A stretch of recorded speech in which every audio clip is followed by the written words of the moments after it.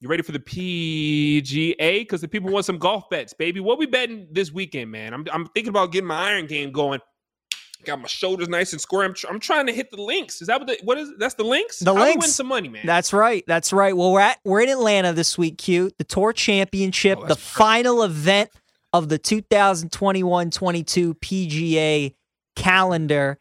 And the way it worked this week, for people that don't know, the top 30 in the FedEx Cup standings make it to the Tour Championship. Only 29 in the field this week. Our guy, Will Zalatoris, withdrew because of injury. So Willie Z out, only 29 guys in the field this week. And it was a staggered leaderboard to start. So the reason you're seeing Scotty Scheffler at 19 under, Xander Schauffele at 17 under, and it's only Friday night, is because Scheffler started at 10 under because he was first in the FedEx Cup standings. Schauffele actually started at 6 under, so he's gone 11 under the last 2 days. Because those two guys have kind of pulled themselves away from the rest of the field, Scheffler is a minus 125, Xander's a plus 160. Then you got Jon Rahm at 11-1, Patrick Cantlay at 22-1.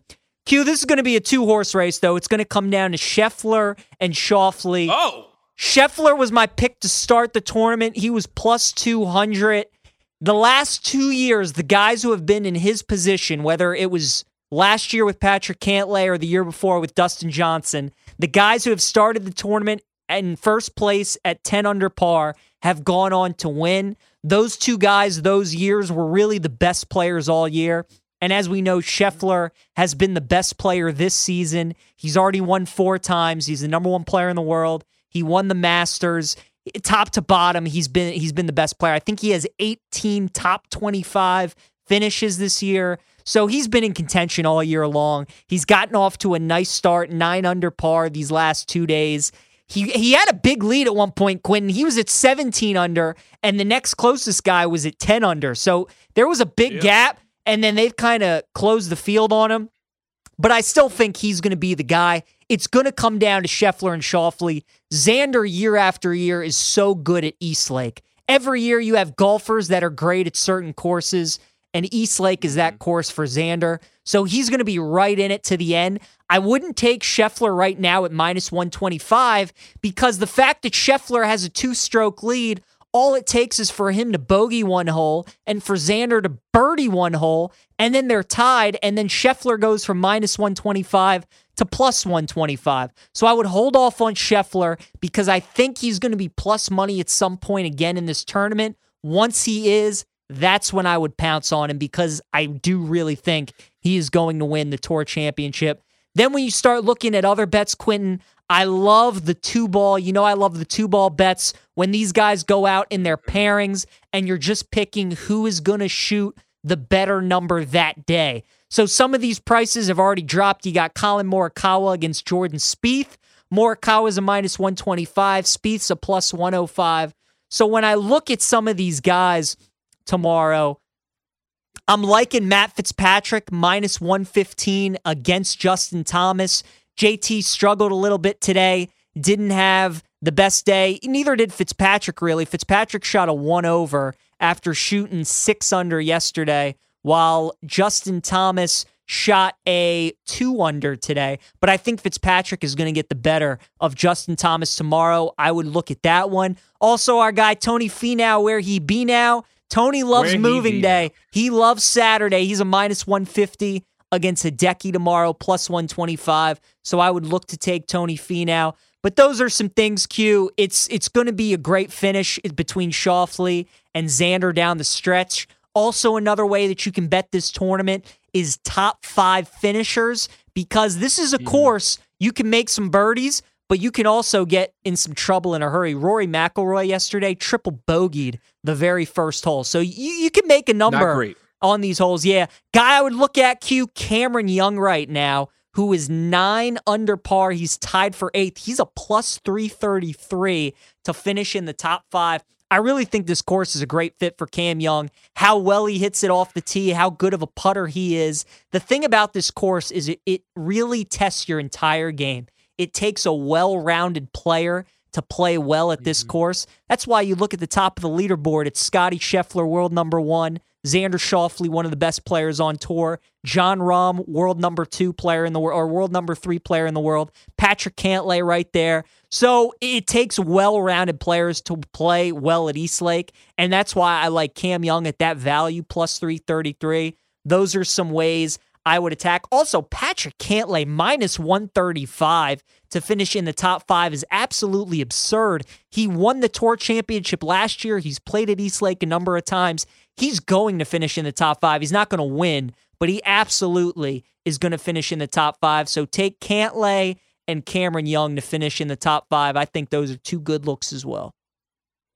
PJ, I love that breakdown. And of course, all of this information available on our podcast. If you missed any of that or you need to listen to it again because he's dropping so many dimes, download the Odyssey app, type in the show name, BetMGM Tonight. You can listen to this entire conversation because I know Cam's going to clip this and put this up really, really quickly. Before we move on, or I guess we put maybe a bow on this conversation, with these 2 golfers being at this point in the tournament, heavy favorites, look like it's just a 2-man race. What is there any value? And I guess there's always value. I hate when we ask these questions. I even listen to Betting Hits. I'm like, why are they asking if there's any value? There's always value on the board. But like if I want to take anybody else outside of these top 2, wouldn't the mindset of I'd rather take a huge dog be the place I should go opposed to banking on Scheffler and Schauffele both struggling at the same time? Do you understand what I'm trying to ask? I do. So like I was saying, I'd wait for Scheffler to get to a plus number before to take him. But tomorrow, you can absolutely take chances on guys like Jon Rahm at 11-1. Rahm was really struggling these last 6 weeks, 8 weeks, but he found something last week in Delaware, and he was great the final 3 rounds, and he carried that momentum into this week at Eastlake. He shot a 3 under yesterday. He shot a 7 under today. So Rahmbo's a guy I would look out for. He's only 6 shots back. He's got 2 days to make that up. If you're looking for another guy, 11-1, Jon Rahm. And then Patrick Cantlay as well, 7 shots back at 22-1. He's the defending FedEx Cup champion. He won the Tour Championship last year. So it's a great point you bring up, Quentin, because tomorrow, if you're looking to bet outrights, it's a day to take Rahm and Cantlay because these will be the best numbers that you can get them at. But if you truly want to take a winner, if you're looking to put down a big bet on a guy to win, I'd wait for Scheffler to get to plus money because it's going to happen at some point, and that's when you pounce and take Scotty because I think he's going to win this thing. PJ, I like all your plays, big dog. I appreciate you. For sure. Now, I must ask the following question. What are you going to do when the PGA is no longer? So, we have a PGA Tour event next week. It just starts the new season. This season's just wrapped up. But next week, there's more golf. But obviously, football's on now. PJ, you know what I'm trying to get. You know what I'm trying to We don't care about golf. Well, I'll still be, watching here and there. But not as much. I mean, football's Are you looking into? Yeah, football is. I'm sorry. On. You know me. I wasn't trying to watch no golf anyway. We'll still find value though, Quentin. I'll still text you some Cam Smith no matter what. I'll still find some value on the board. We're still betting golf outrights. Actually, these next couple weeks might be the best time of year to bet golf because so much of the focus is on football that you're going to find value in golf. When golf's the only thing on, when we're in July and August and everybody's watching it, that's when the lines are at the sharpest. But when we get into September, when we get into October, when the fields aren't as good, when all the eyes are on football, that's when you make the money in golf, Q, is when you listen to the sharps like me, we make you some money. You know what I'm saying? Leave it to PJ to get a little funky show on Sunday with some wannabe host named Quinn Mayo for him to start calling himself a sharp on our show. You can't call yourself a sharp yet. You have to. That has to be given to you. You're right. I got to pick another outright. The Cam Smith was a good start. We got to build off that. You got to build off of that. Willie Z wanted some money too. Did you have Zalatoris? I did have Willie Z that week. So there we go. You got 2. Maybe you are a sharp, PJ. You got 2. You might be a sharp.